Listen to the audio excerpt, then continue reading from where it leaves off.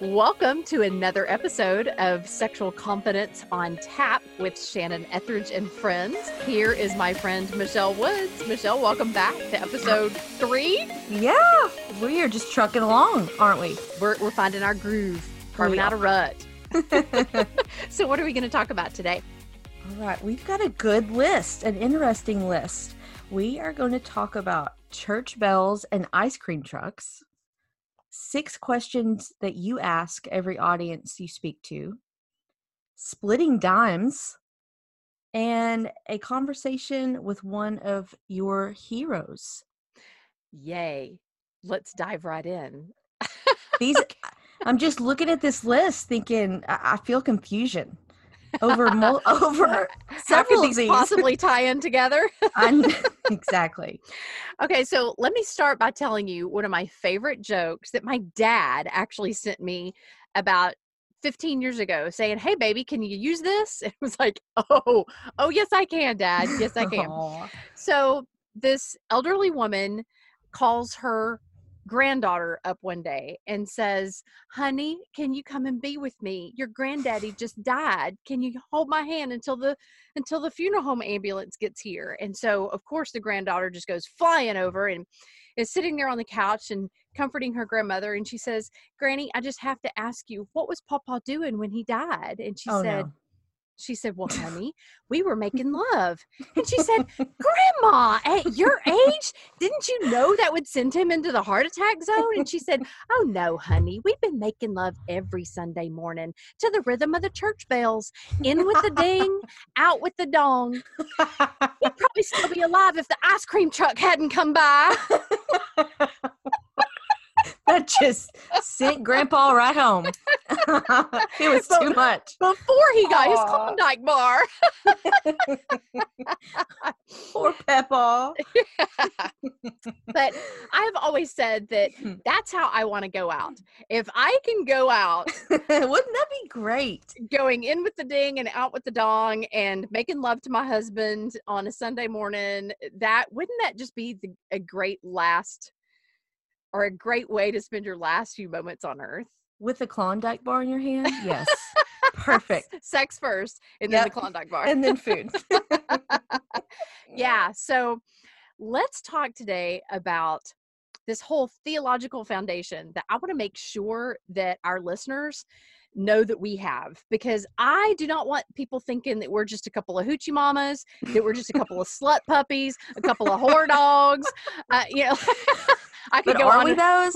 Are we those? If the shoe fits, is that what you're saying? Questioning myself right now. No, I don't want people to think that we're just going off on some wild sexual tangent without Right. a really strong theological foundation that propels us in that Sure. direction. Because people think that sexuality and spirituality should be completely divorced from one another. Separate. Yeah, just totally compartmentalized. And I say nothing could be further from the truth, because we forget that Jesus was a sexual being. Right. I didn't say sexually active. I just said he was a sexual being. Mhm. So I'm going to ask the 6 questions that I ask every audience just to kind of couch this conversation as we begin. So here we go, Michelle. The first question is, was Jesus tempted sexually? What do you think? I would say yes. The Bible says yes. Exactly. Do you remember where it says that he's Why tempted do you sexually? got to ask me that in public? Jeez, Shannon. I don't mean like exact page or scripture reference. I just mean, do you remember the 432? general words? No. Yeah, it's Hebrews 4, I believe 15 and 16. Don't quote me on that one. But Okay. it says Jesus himself was tempted in every way, but was without sin. Right. And So, every way would in- include sexually. Exactly. There's no asterisk that says every way except for sexually, because he wasn't one of those kind of guys. No, he was tempted in every way. Isn't that weird though? Kind of like just thinking about Jesus. Well, it needs to get unweird. No, I know. I'm just, you know what I'm saying though? I know. It is a weird thought. It doesn't land on our ears quite right, because we assume that sex is bad. Yes. Because that's the lens that we look through. But if Mhm. we look through the lens of sex is good, we can accept that Jesus was a sexual being. Right. That's going to come out here in a minute with a question further down, but let me go one step at a time. So, did Jesus have sexual thoughts and feelings? Well, I would say feelings, yes. Thoughts, yes, because thoughts are not a sin, right? Exactly. I'm like saying this out loud, thinking out loud. Yeah. So did I get the right answer? You did. You absolutely did. Ding, ding, ding, ding. Do you want do you want church bells every time? Ding, ding, ding, ding. Yes. Ice cream truck bells. That's more my speed. Yes. What is the nature of temptation? It's that we have a thought that produces a feeling. Right. But we don't necessarily act on it. Right. Okay. So we can declare that if Jesus was tempted, then yeah, Jesus had thoughts that produced feelings. He just harnessed that energy and took those thoughts and made him obedient to himself, made him obedient to Christ. To Christ. Yeah, it made him obedient to God. The next question is, are sexual thoughts and feelings sinful? No, I think like you just said, it's not that we won't have thoughts or feelings. It's what happens after that. What's the next step? Does it stop there? Exactly. And I think Martin Luther said it best. He said, you can't keep a bird from flying over your head, but you can keep him from building a nest there. Yeah, that's awesome. I completely agree with that. And so, yeah, sexual thoughts, sexual feelings, none of that is sin. Sexual thoughts that produce feelings that may even create a temptation aren't sin unless you act on them or unless you obsess over them to the point that it's driving you to act on them. Like, we can envision where that threshold is. Sure. But now a lot of people will say, oh, but sexual thoughts and feelings about anyone who's not already your spouse is sin. Right. But I got challenged with this question by the person. I'm going to tell you about the person who introduced me these questions in just a second. I got challenged by that with the question, okay, well then who was Jesus's spouse? Oh. Yeah. He was not married. Exactly. There was no Mrs. Jesus. Exactly. And so it's like, yeah, are we making too big of a deal of all of that? Are we shutting ourselves down before we can even get warmed up because we assume that sexual thoughts and feelings are sin? Shouldn't go there. God's going to judge me. Won't let my brain engage in those thoughts. Well, then good luck getting yourself aroused. So anyway, we're getting sidetracked. So let me ask this question. Which came first? The fall of man or sexual intimacy? Do you remember Genesis 2? I feel stumped. That's okay. Is this a trick question? No, it's absolutely not a trick question. There is a chronological order to this. Well, would it be, the fall of man or sexual intimacy? Intimacy. Which came first? Fall of man? Mm-mm. Sexual intimacy? Exactly. God created Adam. He created Eve. He declared it not just good, but very good. Very good. And he said, be fruitful and multiply. Increase in number, fill the earth, subdue it. Yeah. So sexual intimacy. Oh, yeah. That's true. Yeah. Sexual intimacy was created and celebrated before the fall of man ever happened. So there's nothing innately sinful about our sexuality. It was breathed into Adam, it was breathed into Eve, and they breathed into each other. And, and so there's nothing sinful about sexuality. Right. And that's why I want to declare that us doing this podcast and having all these conversations, we are not sinning. We're not being bad girls. We're not being bad girls. We're being really good girls. I just feel like that last one was a trick question. I mean, I had to think hard on it. Okay, well then let me give you two easy ones then. Okay. All right. So if Jesus was tempted sexually, and we know that Jesus had sexual thoughts and feelings, and that sexual thoughts and feelings aren't sin, and that sexual intimacy was created before the fall of man ever even happened, is it possible for couples to enjoy a vibrant sex life with no guilt, no shame, and no inhibition? Absolutely. Ding, ding, ding. That's an easy answer right there. Exactly. And then the last question is it possible for Christians to talk openly and honestly about all things sexual without guilt, without shame, without inhibition? It absolutely should be possible. Exactly. And can be. And that is why we're doing this podcast. If Christians can't talk openly and honestly about sexuality, then who in the world has the right to? But again, you don't have to be Christian to glean a lot from our show. But let me just tell you, the person who introduced those 6 questions to me was Dr. David Lawson. He was my human sexuality professor at Liberty University almost 20 years ago. Oh, wow. And I had just written Every Woman's Battle and Every Young Woman's Battle. Mm-hmm. And I go into his human sexuality class thinking that I know it all because I'm already a published author on these topics. And I'm Right. like a whopping 34 years old. And he challenged us with these questions.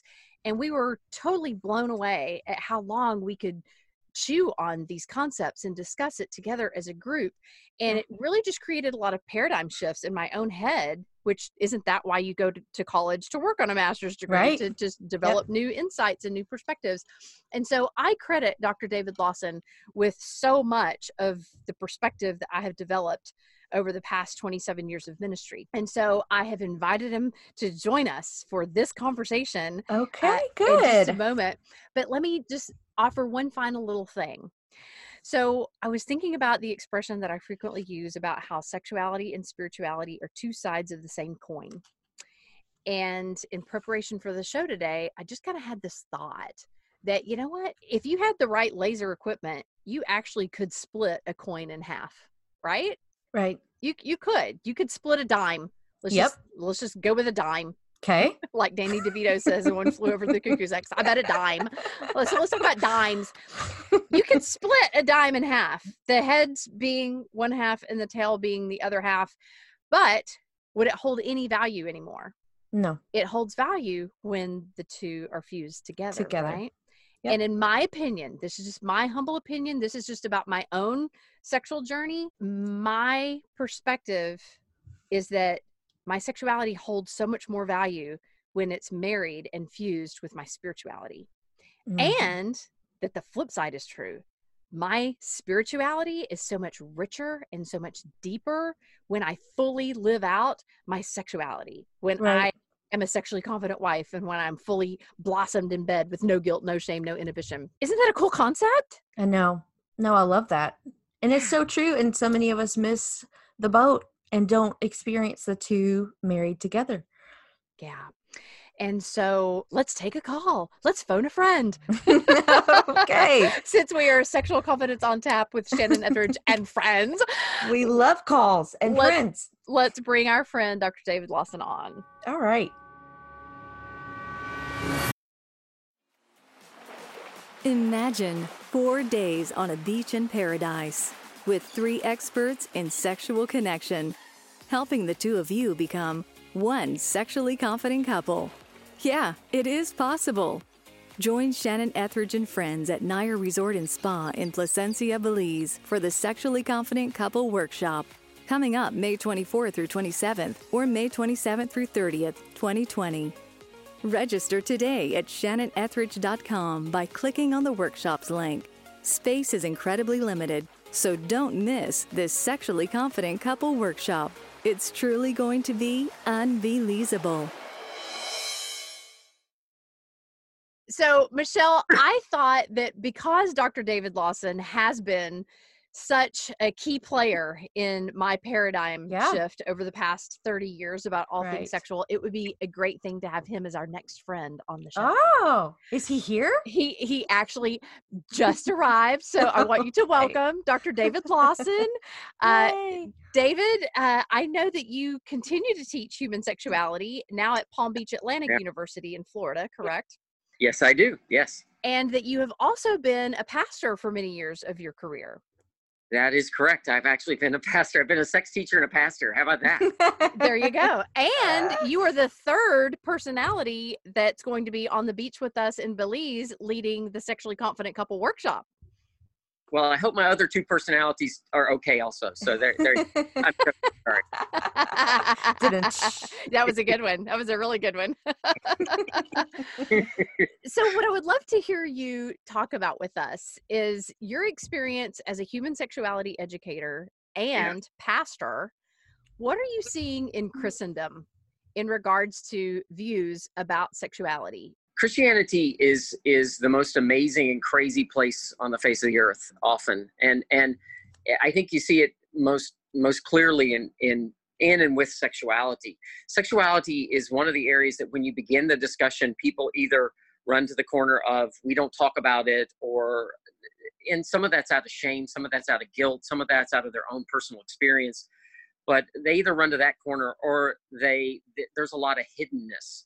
And I think particularly in Christianity, the hiddenness of sexuality is probably one of the more detrimental pieces to what I see consistently, that people have these feelings, they have these thoughts, they have these experiences, and they feel so ashamed, they feel so bad about them that they so much of it's just hidden. And they feel like they're alone in it. They feel like they're the only ones. Well, the hiddenness creates that. I mean, you can't Right. hide, not feel, I mean, you know, you play hide and go seek. One of the crazy things about hide and go seek, you never want anyone else in your spot.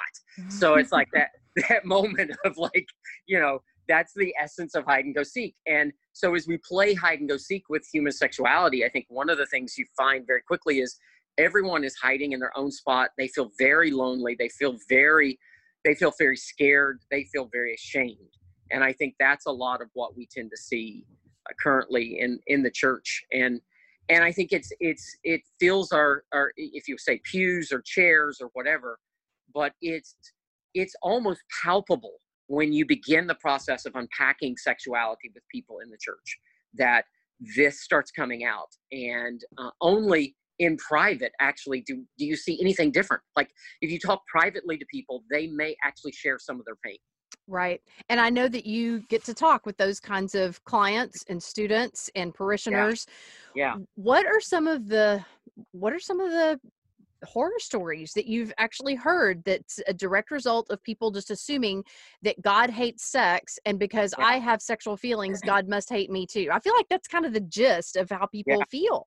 Yeah, I would agree. I think a lot of people come into the essence of sexuality with that as a foundation, you know, and I think on top of it, you get this whole mindset in Christianity somehow that once you've gotten the marriage certificate, sex is good. So everything up until the marriage certificate, somehow you get this diploma, and now you're sexual. Now you can be sexual. Now you can, but everything up until that certificate, you know, is somehow wrong or bad or illegal.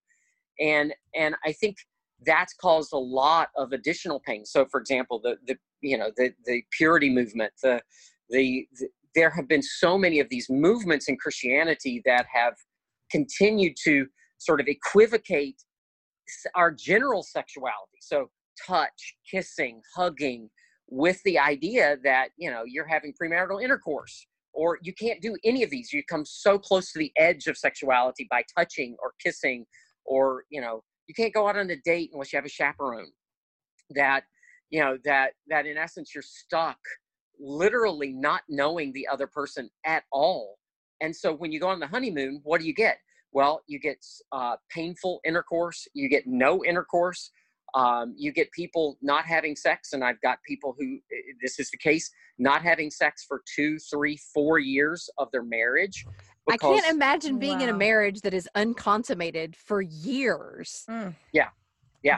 That is a really sad statement in our society. You know, it's sex is so much fun and so exciting, and God created, I mean, everything in the universe that breathes procreates. That says something about God. And that has to say something about the essence of who God is. So if it breathes, it actually procreates. So sex and sexuality is somehow in the very heart, the very essence of who God is. And so when we understand that, then, you know, when you understand that sex is good, that God somehow really, part of the breath of God into creation and into us is our sexuality, that when we don't experience it, how much more awful is that? That something that God created for us to thoroughly and truly enjoy, and we can't do it. And, you know, if there is a test, if there is something called evil out there, it is connected to how warped we have made sex and sexuality. I do believe that. I completely agree. What do you say to the people who say, yeah, but God created sex for procreation, but anything other than that makes them uncomfortable, that the idea of sex strictly for pleasure or strictly for bonding, like they just can't wrap their brain around. They have to make that dirty, cheap, tawdry, nasty, forbidden in their minds in order to go there. Yeah. What's your response to that? Well, I think it's difficult because so many people come from the perspective. So in Christianity, we have some of our early church fathers, St. Augustine, who out of his own sense of shame creates this whole theology around sex is bad. It's inherently bad. There's nothing good about it. It becomes a part of church dogma and gets deeply integrated into Western culture, Western society. So things like masturbation, things like any sort of touch become deeply questionable because it's pleasurable and pleasurable is bad. And that really goes back to Greek sort of dualistic philosophy where the physical realm is bad, the spiritual realm is all good. And as God created, there is creation. This is creation. As God is creating, God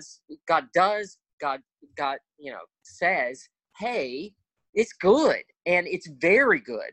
It doesn't say, well, the sexual part of you is, that's sort of bad or it's not so good. I'm sorry. All of it's good except that one part. It's good.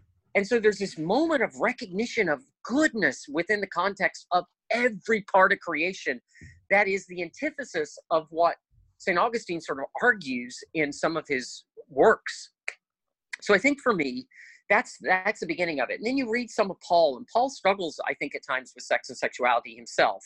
Yes. And so some of his writings, very obvious. Yeah, I think that's part of, some people honestly believe that the thorn in the flesh that Paul discusses is somehow connected to his sex and sexuality, not necessarily to his eyes, but his sex and sexuality. So there's something difficult about that Paul wrestles with, I think, throughout the course of his life. And so you can read in the Bible, but we often read into it our own fear and our own anxiety. We're not extrapolating this information at times as much as we're reading into it. Mm-hmm. And so I think that's part of, so I'm already afraid of sexuality, and then suddenly the Bible is filled with fear about it. But I mean, at what point is fear supposed to not be a part of our life? It's, true love casts out all fear. It is the antithesis of what we are supposed to live by. So talking a lot there. Yeah. Fear creates that tension that actually creates a more bonding experience when we overcome our fears together. That is a very bonding experience. Yes. Not like only two people jumping out of an airplane together. They're bonded for life now, Yeah. But I mean, I think it's the overcoming of it that's the significant part. It's not only the high of the fear, it's also the overcoming. It's the coming down off of it. It's the realization. And then finding something that's even deeper than fear, which is love. And trust. When it is deeply embedded in the New Testament is, love covers a multitude of sins. True love casts out all fear. There's this moment where it's like, oh my gosh, love is the foundation. It's the bedrock of how we're motivated, what we move into. And so when you can move out of that, then sex and sexuality, like everything else, it's not nearly as fearful. It's not nearly as something that we need to be concerned about. I think physiologically, our brains are hardwired for sex. There is almost no other, and this is sort of weird to think about, but there's almost no other drive within our brain that's stronger than sex. The one that's definitely stronger is sleep. You actually have more sleep and food. Well, actually it's toss up for food. So people I work with would actually say it's more than a toss up. I'll choose sex over food any day. I was just reading about Augustine earlier this week have you heard about Nadia Bolz-Weber's new book called Shameless? Yeah. And she was unpacking what a sexually repressed creature Augustine was, and yet how much of his philosophies has bled over into our era and how distorted it all is. Incredibly unfortunate. So David, because you are going to be one of the leaders at the Sexually Confident Couple Workshop, give us just a taste of like, what is the one main thing that you want couples, whether they're Christian or not? This is definitely a workshop for people of all faiths or even no faith. It's really just all about getting more comfortable in your own skin and bonding more completely and deeply with your mate and experiencing all the pleasure that your body is capable of. What is one of the main takeaways that you expect that couples are going to walk away from, that they're going to fly away from Belize with in their suitcase to take back home? I think, and I hope, that what they walk away with is the ability to honestly talk about themselves in the relationship, both for what they need and what they want. And if you can create an environment, if you can create a safe space that's, and I think Belize is the perfect place for this, that we can just sort of get into ourselves, embodiment, that we're just able to sort of be in our bodies, be real in our bodies with each other, that we get to become the couple that we've always imagined that we could. And that's awesome. And I would say that the first step for that is we're going to help them get more in touch with who they are. Because so many times women will say, I don't know what I want. I just know he doesn't give it to me. It's like, you can't get mad at him for not giving you something that you don't even know what it looks like, feels like, sounds like either. So helping people get in touch with themselves and then get in touch with each other. That's going to be some powerful stuff. Yeah. Oh, it will be amazing. And I think being able to really work on yourself, one of the most interesting things. So in Greece, there are all of these amazing temples and you know, there are all these amazing places. And so in one of the temples, there used to be these individuals who would predict the future. And before you would walk in, there was this brief phrase over it, know thyself. And it's a weird phrase. Why would you, when you're trying to get someone to predict your future, why would you need to know yourself? And I think at the end of the day, if you don't know yourself, you don't know anything. You don't even know what the prediction of the future means. Mm-hmm. Because you're the common denominator in all of your experiences in life. If you don't know yourself, then what fun can you actually have in life? Well, you can't. It's going to pretend to be fun, but it may not be fun at all. Yeah. Well, I have one correction for you, David. Yeah. You said that the workshop is going to be amazing. Yeah. It's not just going to be amazing. What is it going to be? We saw the signs in the airport when we went down for the road trip or for the field trip. Yes. What is it going to be? I'm going to say it wrong. It's going to be unbelievable. Unbelievable. It's like, is that right? Is that how it's supposed to be? Unbelievable? Is that That's right? it. That's okay, it. It's unbelievable. Yes. Yeah. Well, I have to say that the impact that you have had on my life, on my marriage, on my family, and on my ministry is unbelievable, Dr. Lawson. With the utmost respect, I say that I declare you in the top 3 people that I respect their intelligence, I respect their character, I respect their faith, I respect their compassion for humanity. Like, you are definitely cream of the crop, in my opinion. I am so honored to have you as one of our first guests on this podcast and to be able to share the workshop platform with you next May. So y'all don't miss this. You need to sign up soon because we have such limited space. We only have a block of a certain number of rooms and they're about halfway gone. And so I just urge you, don't wait until April and think that you're going to get in on it in May. You need to make plans now. So David, thanks for taking the time to connect with us today on Sexual Confidence on Tap with Shannon Ethridge. Friends, I'm so honored to call you my friend. Thank you. As am I. Thanks. You bet. Hey, On Tap listeners. Do you dream about positively impacting people's lives?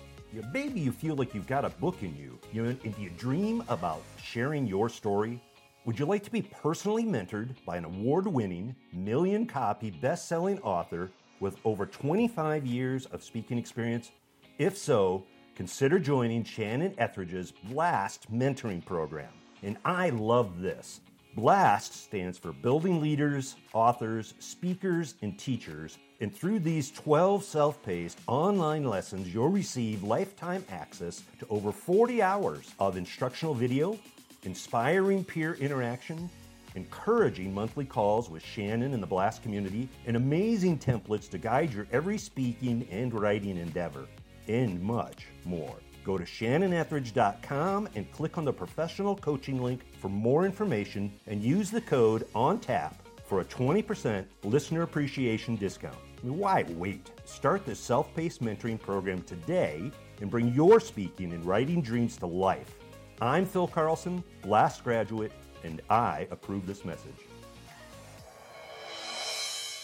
Let's give them a little foreplay, for sure. Yeah. This podcast is produced by Ryan Clark at Touch Media. The podcast and website represent the opinions of Shannon Ethridge and Michelle Woods and their guests to the show. Content here is for informational purposes only. You can get more information at shannonethridge.com.